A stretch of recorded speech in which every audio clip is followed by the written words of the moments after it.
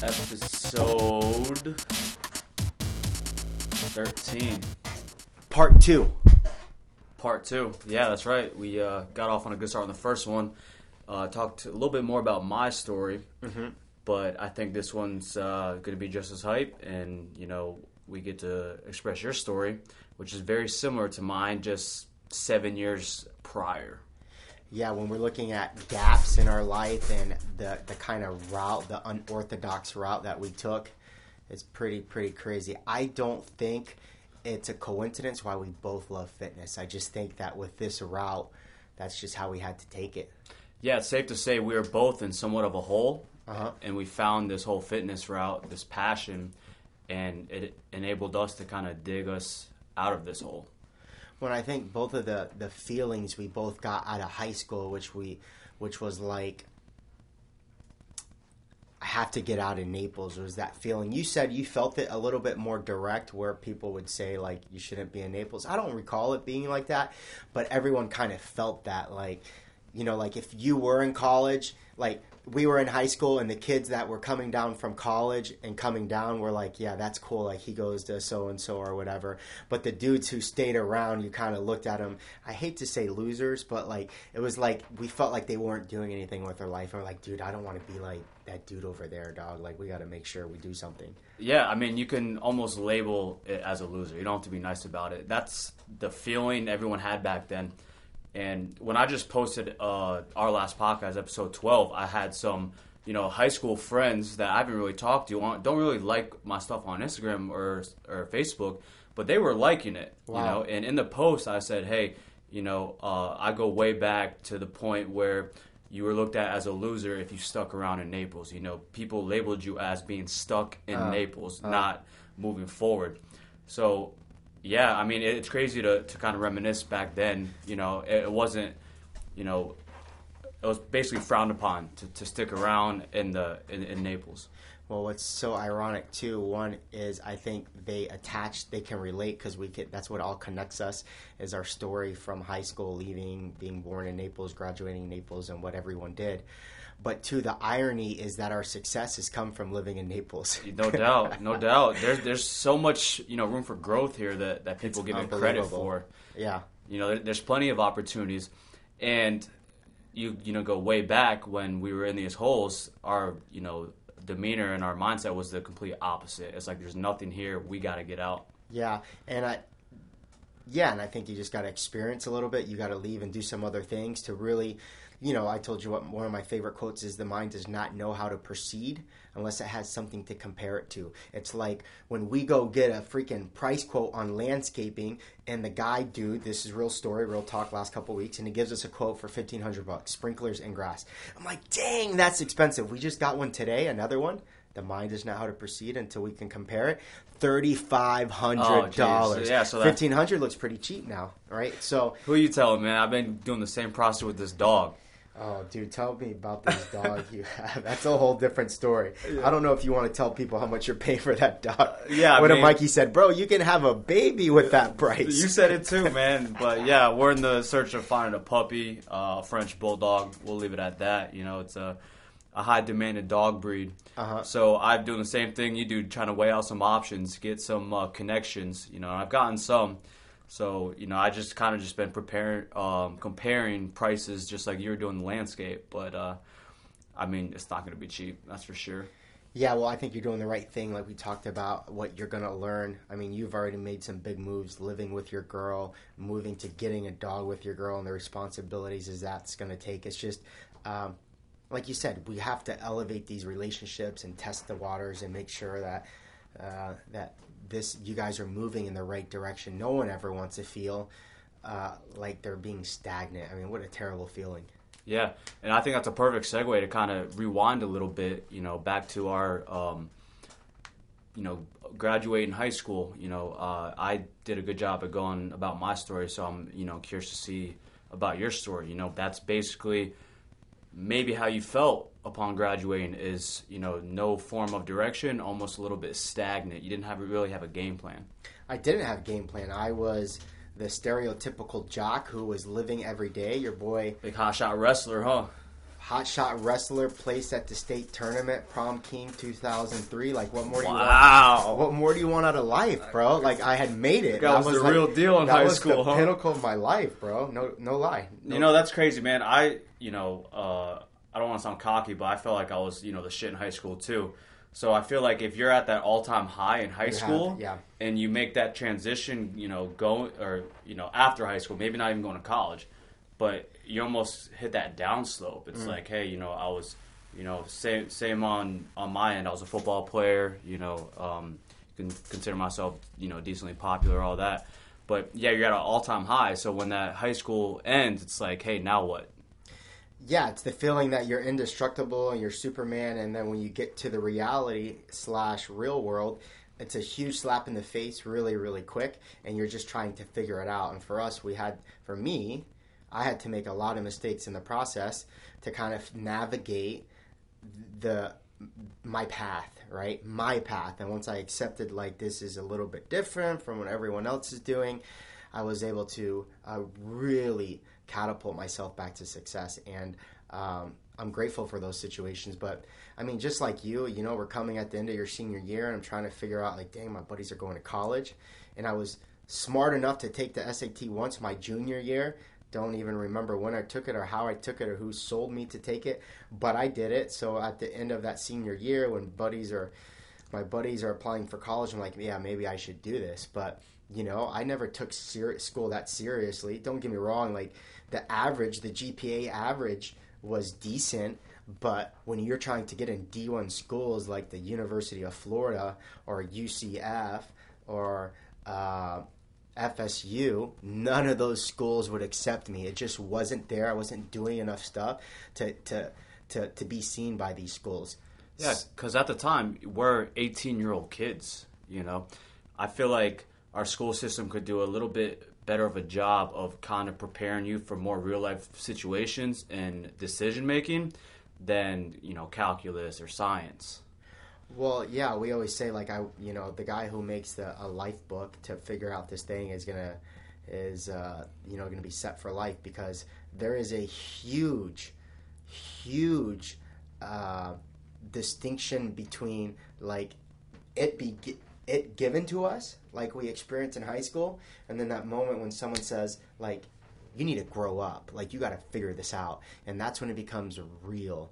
And I think that transition can be a lot smoother if, as parents, we prepare our kids, as the school system prepares. Like, everyone has a role to make sure that our transitions are a little bit more smoother instead of having to make a million mistakes. And that's one of the things, right? Like, one of the things they talk about parenthood, I mean, we're going totally off a different tangent, is that we're teaching our kids how to be productive in society. Like, that should be one of them. Not a nuisance, not like somebody who's expecting things to be given to them. Like, I want to teach my kid how to work hard and the value of effort and what that could do to somebody's life. Yeah, that's how it needs to be. You got to, teach our kids how to be contributors. You got to contribute to the people around you. You got to, open up businesses to produce jobs, Basically, you got to, like you just said, nothing should be given to you. You don't have a free ride. You look at all these celebrities that have free rides that, were stars early ages. They develop drug problems. They don't know how to really deal with society because they were given free rides their entire life. But you got someone that's worked for, a thing or two. They, in my opinion, grow up to be way more successful because they were learning stuff. They were doing stuff for themselves. They were working, early on. Yeah, they had work ethic. They were working jobs in high school. They were, saving money. They had the picture much sooner than we did, and I think that's why they were successful. So, anyways, the only school that would accept my dumb butt right after high school was the University of North Florida, but I had to go there on a probationary period. Which was early, right? Super early. It was like 8 weeks early or something like that before the fall started. And that's the last thing you want to do. You just graduated high school. You want to start up, right? It's now I remember it clear as day. Senior year graduation. It's like, hey, last thing I want to do is start school again. I want a little bit of a break. So, is that how you felt? That summer. No, it was totally how I felt. I didn't want to go. I didn't have a choice. Their school would accept me. So it wasn't like, oh, okay, this other school will accept me in the fall. Like I had no plan B. So I had to suck it up. And, my mom packed me up in a truck. And 6 hours later, I'm in UNF, and it's just crash course, dude. Literally going down to the store in Jacksonville to get necessities that I need for my dorm room. Like, it was that sort of thing. Like, I was not prepared. Mentally, I wasn't prepared. Listen, I did what I did well, and I survived. I passed my classes, but I couldn't see myself doing that for 4 more years there. So I called my mom up, and I'm telling her my story, but I'm like, I can't keep doing school, but I don't want to go back home. I had that sense like I can't go back home. I don't want to show face. I don't want to feel like a loser. So we get this bright idea that I would live with my uncle in Texas, who I had only met once. This is my dad's brother. I met him once visiting my dad, who was in prison. Okay. I don't even... Why him? I don't know. I felt safe around him. We had made some communication back and forth, but, I felt like, again, like that was probably of the very few options that I had, that was one that I felt safe and I could still kind of figure this thing out. So you mentioned your dad was in prison. I've heard that maybe a handful of times from you before. You think you kind of, traveled to your uncle maybe because of that male, role model figure? Sure. I mean, I think there's something to that extent. I looked up to my uncle. Like, listen, my uncle is your Cuban refugee. Snuck out on a boat on Cuba with one of his best friends, and he freaking gets stranded 10 miles offshore, and he sits in the sea for 3 days to make it on land. Jesus. To do what he has done. He was an electrician by the time I connected with him. Like, how powerful, right? So maybe there was some model, like, if this guy has figured it out and he looks like he knows what he's doing, up to him. Maybe I can learn from him. And I just felt safe. I really felt safe around him. So he did his best while I was there, but I just wasn't happy. Like, I was working at a graveyard shift at Walmart, and then I moved into, like, a UPS job at the mall. It was like, this is not what I want to do, and I'm just trying to figure it out. Yeah, it sounds like at the time it was just another option, and you were desperate for another option. Desperate for change, desperate for, something different. And what I had learned was that, like, this is not it. That's what I'm learning through that. It's not easy. Like, looking back, it was like all those decisions just helped me navigate where I truly was meant to be and where I was meant to do. But in the moment, no one thinks like that. Like, what's Thomas Edison quote? He had it right where he felt like, listen, he could have easily given up on the idea of electricity, right? And how that should have been performed. He kept using it as like, okay, he said, I didn't fail 1,000 times, because the story is he had 1,000 failures before he was able to patent the invention of electricity. He found 1,000 ways not to do the job. Mm-hmm. And looking back, I know that's what that was. But when you're in it, you don't think like that. You're we're like, so young. This is not working out. So I hate this. I hate my life. Blah blah blah. You're comparing yourself to all your buddies, and so I'm still trying to figure out. I'm not happy. I'm living there for over a year. So again, I don't have a lot of options. So I decide, of all things, that I'm going to join the military. So I have about a year before I ship out. I had this idea that I was going to be What branch? U.S. Navy. U.S. Navy. I had this idea that I was going to ship out, that I only wanted to be a Navy SEAL. I didn't want to get accepted into the military unless they would give me the opportunity. So to get that contract, they call it, I had to get a certain job at a certain date. So that took about 9 months before I did that, because they can ship you out as early as next week. But to get that position, I had to wait. So now I got a story. I know where I'm heading, right? So that gives me a little bit of peace of mind. I can go back home for a little bit, enjoy myself, tell people I'm going to the military in a few months, blah, blah, blah. I get to the military about almost 2 years later. Long story short, in training, I get injured. And the way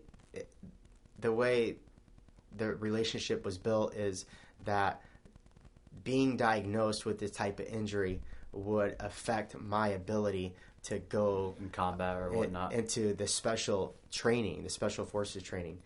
And so one of my options were to receive an honorable discharge for the injury. So I did. It wasn't easy. I had to come back home again and give that story, like, aren't you supposed to be in the military? And still navigating it. It'd be great to tell you that when I came home, it got better, but it didn't. It got worse. Like, this is a guy who's now spent 3 years of his life, right, away, and he comes home and he has nothing, absolutely nothing to show for it.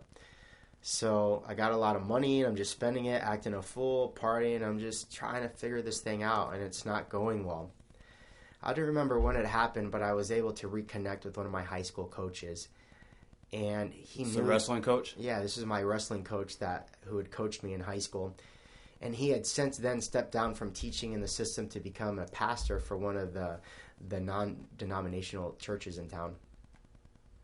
And I was living in Fort Myers at the time, and he came to me with a really, really crazy idea. You got to remember, I'm 20 years old, right? Okay. Maybe 21 years old. And he said there was two things that would really help me turn around my life. He said, one, I think you should go back into coaching. When I was in high school, I coached a lot of the youth kids during the summer to kind of enjoy our time, get paid a little bit. So he said, I think you'd be a really great coach. I had the connection with the new head coach. One of my not best friends. He's a best friend now, but at the time he was one of the best wrestlers on the team. He placed second at the state tournament. He should have won it, to be honest. So he's already there. So I'm like, that's a smooth transition. So he's a previous teammate. Previous teammate. Yep. That's what I'm trying to say. But the second one was even crazier. One of his jobs as associate pastor was to lead one of the halfway houses. Listen, like, I'm not doing drugs. Like, I drink alcohol, whatever. But you're not a drunk. I'm not an alcoholic by any means. You just like to party a little bit back in the day. He proposed that I should move to the halfway house because he was leading it, and he could mentor me a little bit in the process. That's crazy, man. It's crazy if you think about it. Right? What are your thoughts of doing something like that? Dude, I was scared. I was absolutely scared shitless. Like, there's a huge stigma with people that live in halfway houses. Like, they're addicts. They're a piece of garbage. They're bums. They're bums, right? But, like, when you're desperate, you do desperate things. Well, you kind of had your trust in your coach, like that he wouldn't steer you wrong. He had never. That's really good. And if it wasn't, like, if somebody else would have introduced that idea, I would have done it. Hell no. And he lived right across the street, so I knew, like, if anything ever got bad, I can go to him. But it was the most humbling experiences of my entire life. I must have lived there for over a year. And what I learned was that these men were just really, like, outside of the addiction, who they were trying to become was like me. Like, they knew that, like, where they were wasn't where they wanted to be, and they were trying to take action to be better people. And they were trying to find some direction, just like you were. And that's what that home provided. I built some really great relationships there. These, we're all trying to figure it out, but I'm still a really young guy. I end up getting the coaching job, cleaning pools, and that's kind of my life for, like, the next 2 years. But in that process, the head coach at the time, who I really started to develop a great relationship with, kept telling me, like, I should go back to school. It was the last thing I wanted to hear because I didn't want to go back to school. I had failed at that once. I had no desire to do it. But my former teammate is another Cuban refugee who comes over. He comes from Cuba at 13, speaks no English. Man. And now he's in his third year of college at FGCU, and I refuse to go to college. Yeah. So I'm putting all this stuff together, and I'm like, I have to do this, right? So I take it lightly. Edison Community College, we had that combo. It was the community college, the local community college once down here. I end up taking a semester there. And I don't know what changed. I think it was the maturity with, like, me putting in my own money into paying for school. Been there. And just, paying attention a little bit more, I felt it was easier and I was getting more out of it. Yeah, you're probably sitting in a class like, okay, this actually starts to feel like how it should be. Right. Yeah, I've been there, man. I've been sitting in class like, hey, this doesn't feel like the first time around. This is like, where you should be, and it feels right. It's like you're more level-headed at that point. No, 100%. And, I started to love learning and absorbing information and applying myself and taking pride in the work that I was submitting. Long story short, I ended up going full-time there, and I'm coming into my last semester. I'm in my third semester at this point, where I end up hooking up with one of my buddies in high school. I think he was a freshman. He might have been even younger at the time, but he's a senior. He's getting accepted into UF, and we're chit-chatting back and forth, and he's like, yo, man, I need to go up to UF because now he's got to sign his own apartment up there and look for stuff. And he's like, I don't want to go by myself. I think you should come with me. I got the hotel. I'm driving. You don't have to worry about anything. Just come along for the ride. Just come along for the ride. Well, I end up signing a lease with him on the way back. I think there are a lot of things that connected. One was like the possibility of like this could be possible. He sold that idea to me. Two was the excitement of the time there. This is when Tim Tebow had just won their first national title there. It just felt right. It was one of those last-minute decisions that, sounds crazy now, but I'm so grateful I did it. You're pretty close with this friend, right, at the time? Yeah, I was decently close. We connected on a daily basis. We worked together. Just from a third party, I feel like, this whole journey is you're coming across these people that are contributing to your life. You got this inner circle, so to speak, a nice support system where they're basically taking your hand and kind of leading you, just in the right direction. Keep on moving forward. Yeah, when people say what they did on their own, or like how proud they are of what they achieved, it's almost impossible not to be thankful of the people that you were surrounded by in the process. There is nothing in my life that I've done by myself. Absolutely nothing.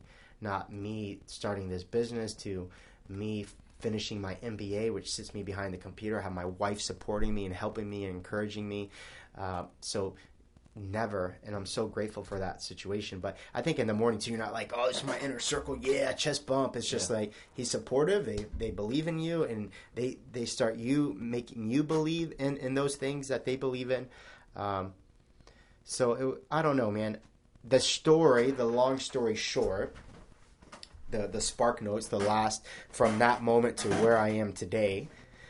I started personal training too while I was down here. That's where I got certified. So as I get up to UF, I said, hey, listen, I have one more semester. I go from going to Santa Fe, which is a community college, getting transferred in, which is crazy because the next semester they reduced transfer rates by 1,500 students. Yeah, I'm sure it would have been a lot harder for me to get in. I apply for a job for personal training at the recreational center. I get the job. The dudes, the young kids in the department are doing this thing called CrossFit. I'm like, I don't want to touch that, dude. I'm a personal trainer. We don't do that kind of stuff.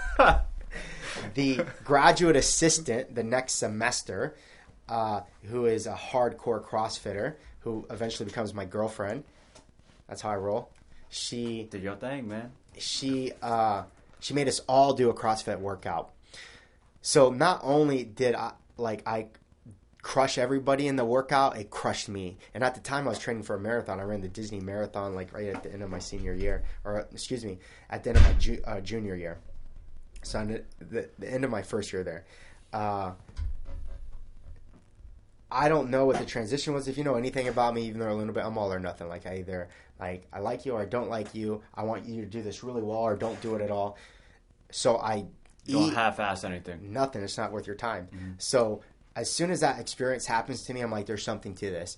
And I end up eating up everything I can about CrossFit. All my personal trainers or clients turn into CrossFitters. I start doing CrossFit. I hook up with one of my buddies who I hadn't seen in years at UF, who was going to med school there. Me and him are training almost daily in CrossFit. I come back home and showing people my shredded body. My buddy's like, what are you doing? I'm doing CrossFit. I start a blog and they start following it from home. So by the time, it was just natural, Spark Notes, I come back down here that I keep doing CrossFit. I got a job teaching high school. I hated every moment of it. I loved the kids. I hated everything else about it. The bureaucracy, the like teaching a curriculum that nobody believes in. What were you teaching? English regular and honors my second year. Honors, bro. A Cuban teaching English, huh? Yeah, but I look white. But yeah.